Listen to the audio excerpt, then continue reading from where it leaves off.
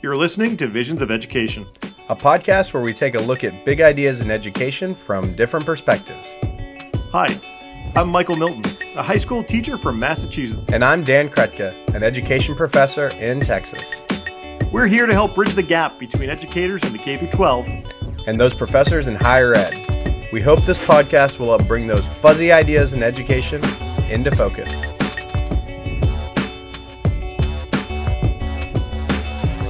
So, Dan, I know that we have talked a little bit about the murder of George Floyd and Breonna Taylor. And how is your school, or what are you doing in the wake of those tragedies? And again, many other tragedies that are unfortunately very similar and all too common.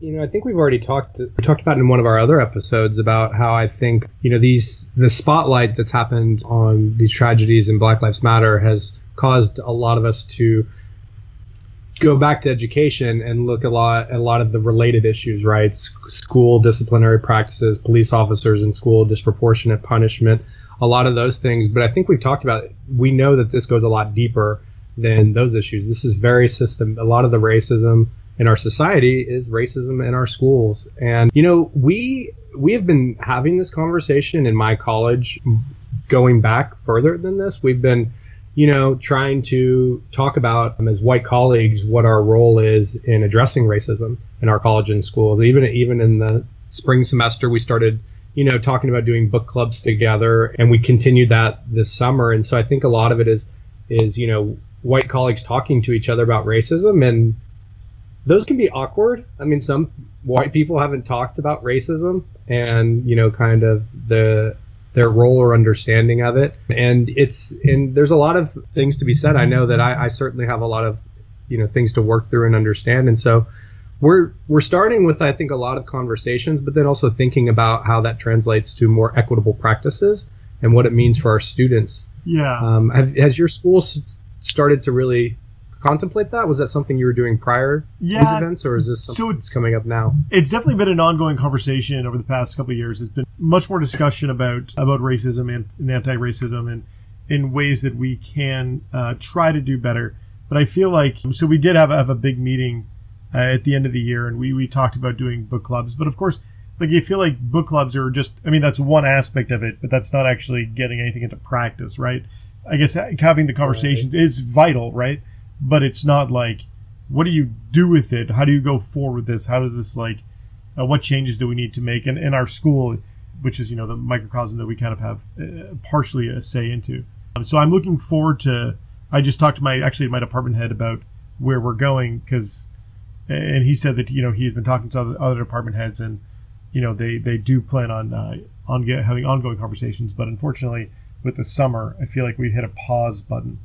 And I hope that doesn't stop any momentum that this discussion, you know, should have. Right. And I mean, these issues are not new at all. Right. I mean, I know, I think we've talked about before, you know, how just even school integration, how harmful that was for a lot of Black students to be integrated into white schools, primarily where they no longer had the community support that they often had in segregated schools. And you just even think about when you study someone like Ruby Bridges, I think it's like to kind of pause and understand like what we were putting Ruby Bridges into as a society. It's like Ruby Bridges didn't have any problems. It was white educators, white students, and white community members that were really, you know, the ones that I think, I'm trying to remember who recently I was reading, you know, they're talking about and repointing out that racism is a white problem, for, you know, and it's something that we have to work on. There's a great Stokely Carmichael quote where he talks about, like, I knew that I should have, you know, be able to go anywhere in society and do everything I wanted. It wasn't me that needed reminding. It was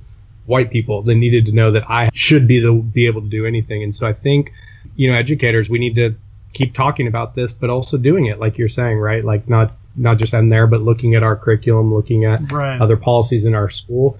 And a big issue we've started really trying to talk about is also look at issues around segregation in our school, both in our schools and across our schools, because you know, our schools have resegregated, and a lot of people are very unwilling to have those conversations about how they decide their schools and what are the reasons for that. But white flight is still, you know, the reason why our schools often look like they do. One of the things that I think is important to think about is, like, so, you know, you have people, you know, ideally having conversations and not just again, not just conversation, but actually doing stuff, right? But what about those who are not, or what if your unconscious bias slips out in a harmful way? Like what do you do, or how you? I don't know. I think that's how do you approach that? Yeah, and I'm sure unconscious, but also conscious. I mean, I think we probably have some colleagues who are explicitly saying things which they I think a lot of racist things that are said, white people will claim that they're not racist and deny that racism, but clearly can be tied to that. So I mean, what do we do to address that in our colleges? Because it's very difficult to go up to a colleague and say, hey, you need to quit with your racism. And I think we need to have some conversations about how we check each other and how we talk to each other and what we can learn to do that. Now, we typically have it's a guest-driven show, and I'm sure you have someone who will be able to chat with us a bit. Yeah, we have a guest who I think is going to offer us a lot of wisdom and things to think about related to these issues. So we would like to welcome into the podcast Dr. Kristen Duncan. Welcome. Hey, y'all. Hey. I am glad to be here to discuss this with you two. We are thrilled to have you here to discuss it with us as well. Do you mind just giving us a brief background of who you are? Who is Dr. Kristen E. Duncan? Sure. I am a former middle school teacher. I taught both 7th and 8th grade. So I like to boast that means I am incredibly patient. But even so, I want to go back a little further, even though you didn't ask about like my biography.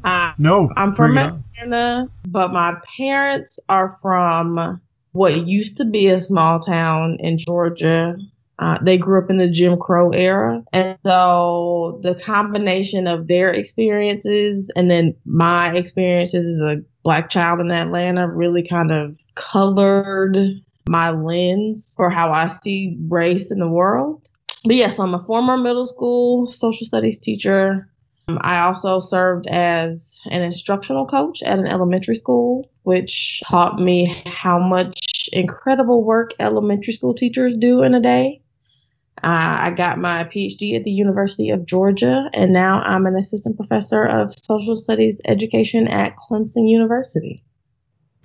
So, Kristen, can you tell us a little bit more about some of your passions around social studies and your connections to the field? Of course, a lot of our audience are social studies educators, and that's Michael and I's background too. Can you tell us a little bit about your interests? Sure. I became a social studies teacher because I wanted kids of color to see their agency, right? I became a social studies teacher because I wanted Black kids to know that they had agency. I wanted them to learn about Black historical figures who had really paved the way. And when I say Black historical figures, I'm sure you two know this. In school, kids usually learn about Harriet Tubman, Rosa Parks, and Martin Luther King, and there aren't really a whole lot of names beyond that, at least in grades K through 8. But I wanted them to know that lots of people took actions daily and that they also had that agency within them to create change. So my passions largely deal with racial justice and social studies education. And I mean, the ways that Black history is taught so poorly in the curriculum, I know is something I had to learn as a white educator. I didn't grow up, I did not learn from my parents a lot about Black history or much history really at all. And, a lot of times our Black students in schools actually do really learn Black history, oftentimes at home. And it's always incredible in like my methods classes that some of our Black teacher candidates, they will, have this deep knowledge of Black history that my white teacher candidates just don't have. And it's a big step ahead because they already start to know sometimes how to correct some of the problematic narratives around the ways that Rosa Parks, even the people that are included, are misrepresented and mistaught, right? Rosa Parks as somebody who just didn't want to, give up her seat and was tired, as opposed to being a lifelong activist who was dedicated to the cause and very prepared for the moment with a network of other activists, things like that. And so, I feel like I remember at the beginning of my career, I was starting to read critical histories, but like it took me a long time to start to learn that. And I'm terrified to go back and watch my first year self, like how I probably didn't do, those topics justice. And I'm guessing that's something that you've probably seen a lot from teachers in schools who just are not able to teach those histories. So I have seen quite a bit. Fun fact, the 8th grade Georgia Studies textbook that I taught from my first year teaching, literally, I am going to quote it, describes Rosa Parks as a tired middle-aged seamstress. So it's hard to blame teachers for teaching things in these incorrect ways when that's what they were taught. And you get that message over and over and over and over. I didn't learn about Rosa Parks and her activism until I was in graduate school. So if you have to go to graduate school to learn that, that's really a problem.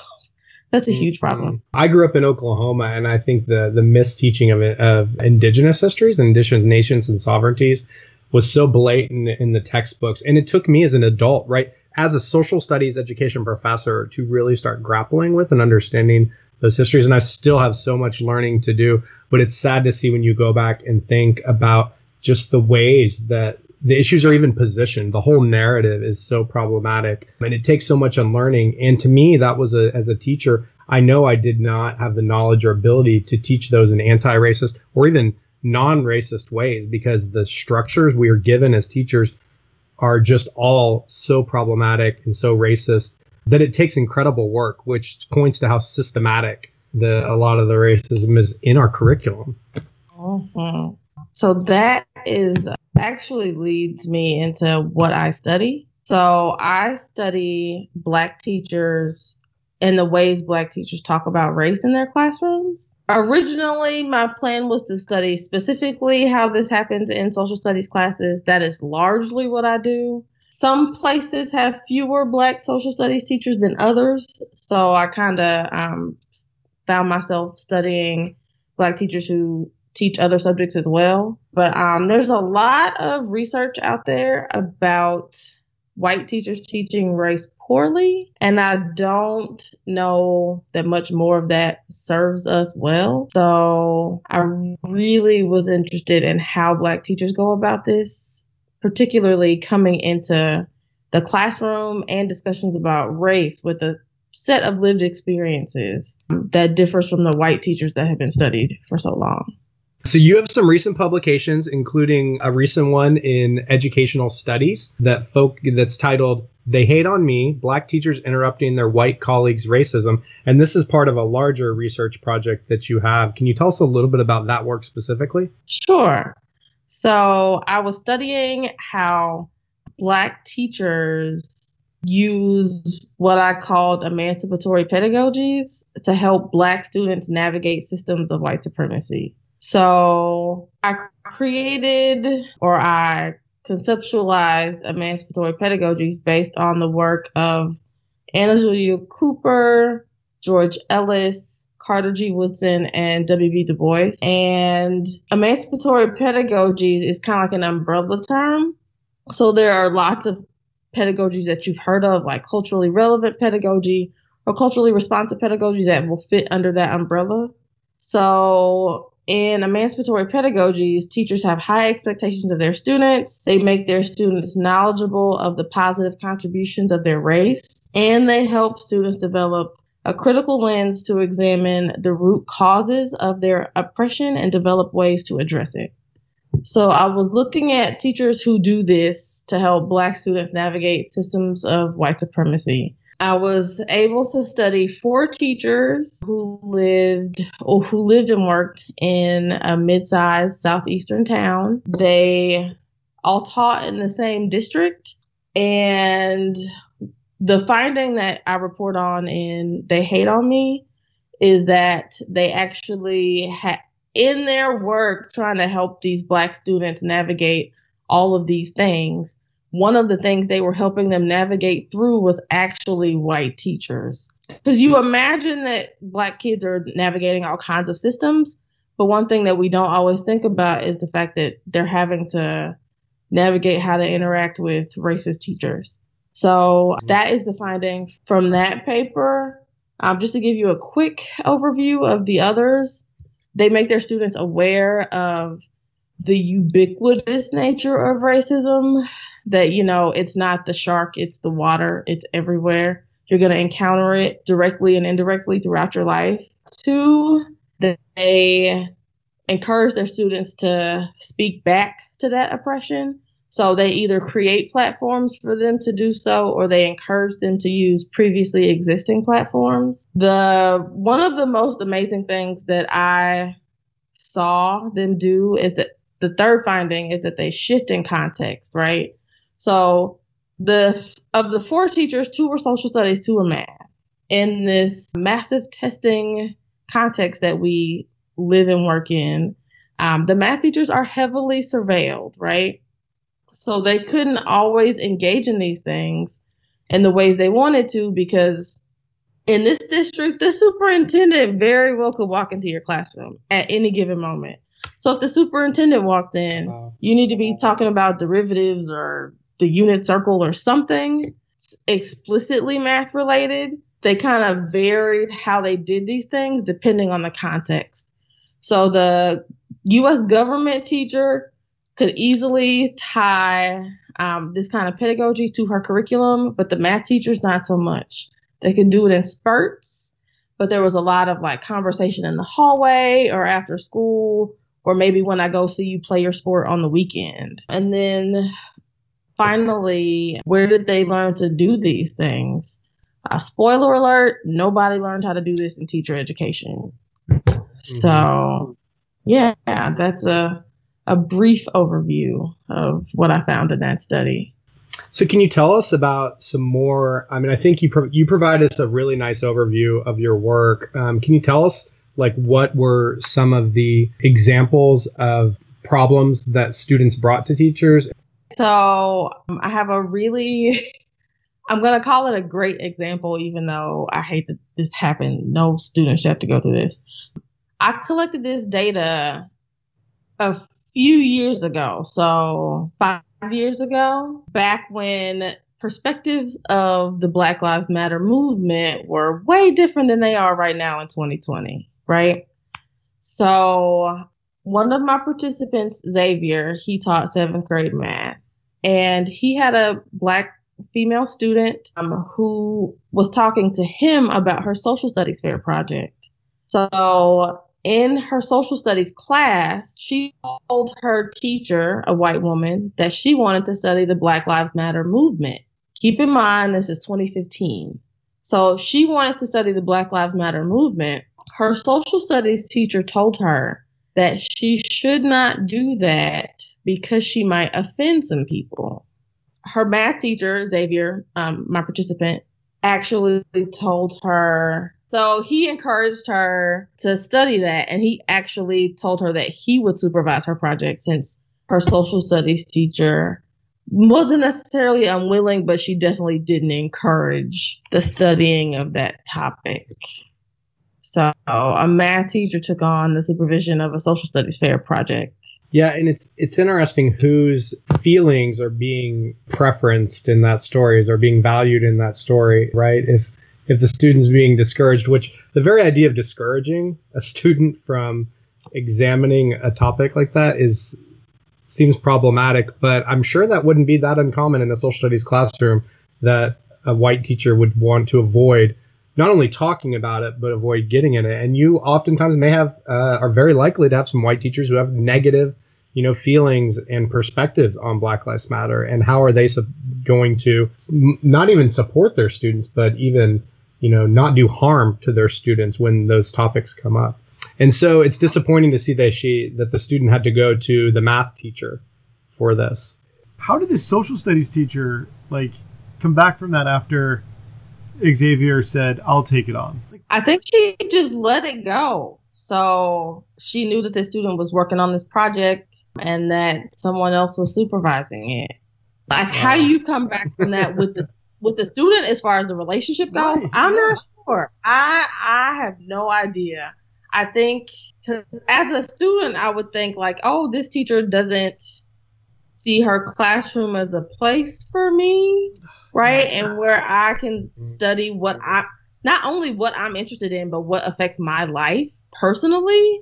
So I don't know that you I don't know how you come back from that, but I get the feeling that that student may have received those messages before then, because a lot of times, teachers implicitly send messages of who's welcome and who's not. In these cases where Black teachers had to interrupt their white colleagues' racism, what was that like for them? I'm sure there's a real emotional burden with having to do that work in schools. And you said that, we don't really teach that in teacher prep. We don't prepare people for that. What can we start to learn about what teachers need to know about interrupting racism in schools? So one of the things that teachers need to know is how to value other people's knowledge or knowledges, right?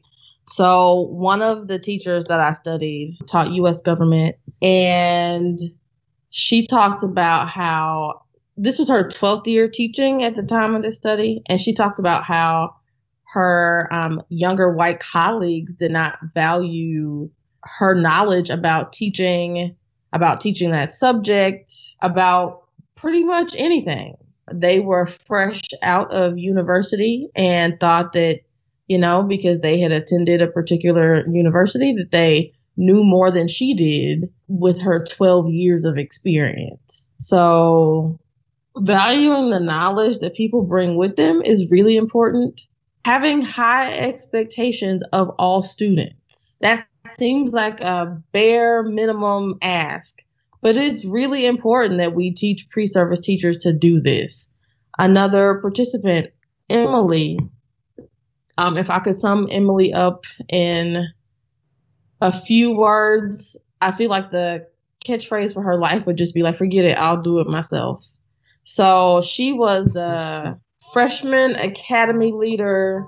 She was the data team leader for 9th grade math. She was the head tennis coach. She helped out with the marching band. She was on the technology committee. She had like 8 jobs all in this one school. So in RTI meetings, teachers are supposed to be coming up with interventions to help students be successful. Like the interventions are the whole purpose, right? Like we're trying to help students be successful at what they're doing. So Emily got wind of teachers basically like vocally expressing their abysmal expectations of students in those meetings. They were saying things along the lines of like, oh, that kid's going to drop out when they turn 16, or they can't do this and they can't do that. So on top of the 8 jobs she already had in the school, Emily joined the RTI team so that she could help students get actual interventions instead of teachers just taking their time to complain about students or project their poor expectations onto them. So while assuming teachers should know to have high expectations of all students sounds silly that we would need to teach that, but apparently we do. Yeah, and I'm sure going back to our discussion earlier, one thing that a lot of Black teachers probably want is white teachers who are trying to figure out answers to this work themselves, right? So that they do not have to take on the full load of responsibility for helping and addressing every issue related to race and culturally responsive teaching and keeping high expectations and disproportionate punishment that Black teachers can't take on all of these roles in their school and have satisfying careers. And so other people need to be doing this work. Seems to be one thing that I think is really important. But there's a lot of education that comes from that too, because these Black teachers were way better at doing it. But it seems like just because they saw, listened to, and valued their students was kind of the foremost thing that seems to be a characteristic. And I find it interesting because this is also nothing new. I mean, some of the people you're citing, Anna Julia Cooper, we're talking people working and doing this work 100 years ago. Right. And the fact our schools, seems like a lot of our white colleagues, we haven't made a lot of progress on this. It seems like it's past time. So maybe this is a good time for us to keep working on it. Definitely.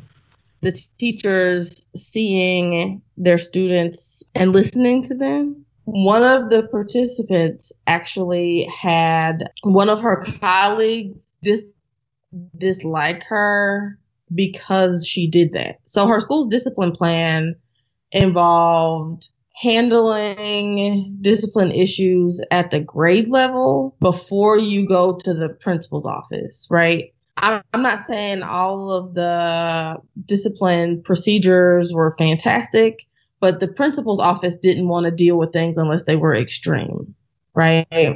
So if you were having an issue with a student, the first thing you do is take them to the team leader. Well, the 7th grade team leader was one of my participants. But because she had built relationships with students and she could talk to them and she might come up with something that's not necessarily punitive, one of her colleagues did not like that. And so instead of taking students to her, she was having trouble with them, she would walk right past her classroom to the principal's office. So that's kind of the opposite of not even Black teachers having to take on extra responsibility, but not giving the respect in the positions that they have within the school, which is obviously an example to bypass her, because it seems like an act of racism that white colleagues need to be able to speak out against and identify. And her classroom was next door, so it's like you could have just taken, this child next door and had her do what she does because she builds relationships with her students. But no, you waltzed right past her. So this summer, school districts are, doing a lot of thinking and doing a lot of soul searching. What advice do you have for school districts or administrators or even classroom teachers in being better? I think the first step to being better at anything is realizing where you are. Right? You want to lose weight, you got to step on a scale. You want to run faster, you have to see how fast you run. So take a really long look at where you are. What kind of discipline procedures do you have in place? Who's being disciplined more?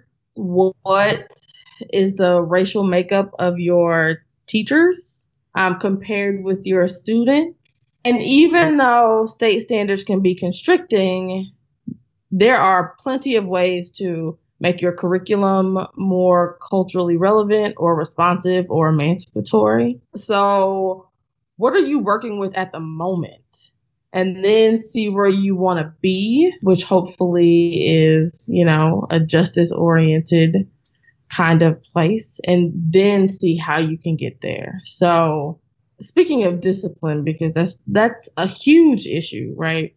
What are students being disciplined for, right? We know research says that white students tend to be disciplined more for concrete things like being tardy or skipping school, whereas Black students are more likely to be disciplined for vague things like being disrespectful. What does that even mean? So take a really long, thorough look at where you are is where you have to start. Because sometimes you might have problems that you don't even realize you had. I think that's probably most, white educators, that we have a lot of implicit bias and even explicit bias that we need to wrestle with. So I appreciate that advice, and we've got a lot of work to do, Michael. Absolutely. Thank you, Dr. Christy Duncan, for chatting with us today. Thank you. You're welcome. So where can our listeners find you and your work online? You can find my work on my academia.edu page. You can look me up on Google Scholar as well. You'll find links to my work there as well. Oh, and I have a ResearchGate page. So Excellent. Look me up. I'm around. So we will link you there. Well, of course, we'll have your articles linked in our show notes so people can find those. And we highly recommend you read Dr. Duncan's articles in full. So thanks again, Dr. Duncan, for joining us, and we certainly hope to continue these discussions online and in other spaces. Thanks for having me. You're welcome. Now, At the Visions of Education podcast, we are all about sharing the learning. If you're doing something fun or creative in education, or you just want to chat, and we get it. We're bored too. Hit us up at Visions of Ed on the Twitter. We're also on Facebook, which will answer messages there sometimes. And of course, if you haven't already, and please tell your friends, subscribe to Visions of Education podcast on Apple Podcasts, Stitcher, Spotify, Google Play, and anywhere you want us to be. You can even download us in multiple places, and that'll make us feel better. Michael, I hope you're checking the Facebook messages, because I try not to log on to Facebook anymore.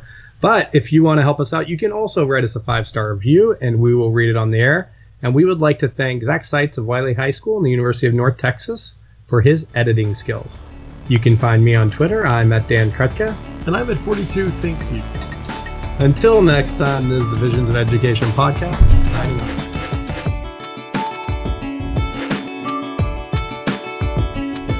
Until next time, this is the Visions of Education. All right, go. Until next time, this is the Visions of Education. Oh, do I need to do the beginning part? No, just do it next time. No. Oh. I mean, you can. Do you want to do that over? We'll not screw up. Oh, no, I'm fine. I thought that's what you were saying. No, I'm saying until go. next time, this is the Visions of Education. Wait, no, now you have to do it again because I'm still talking.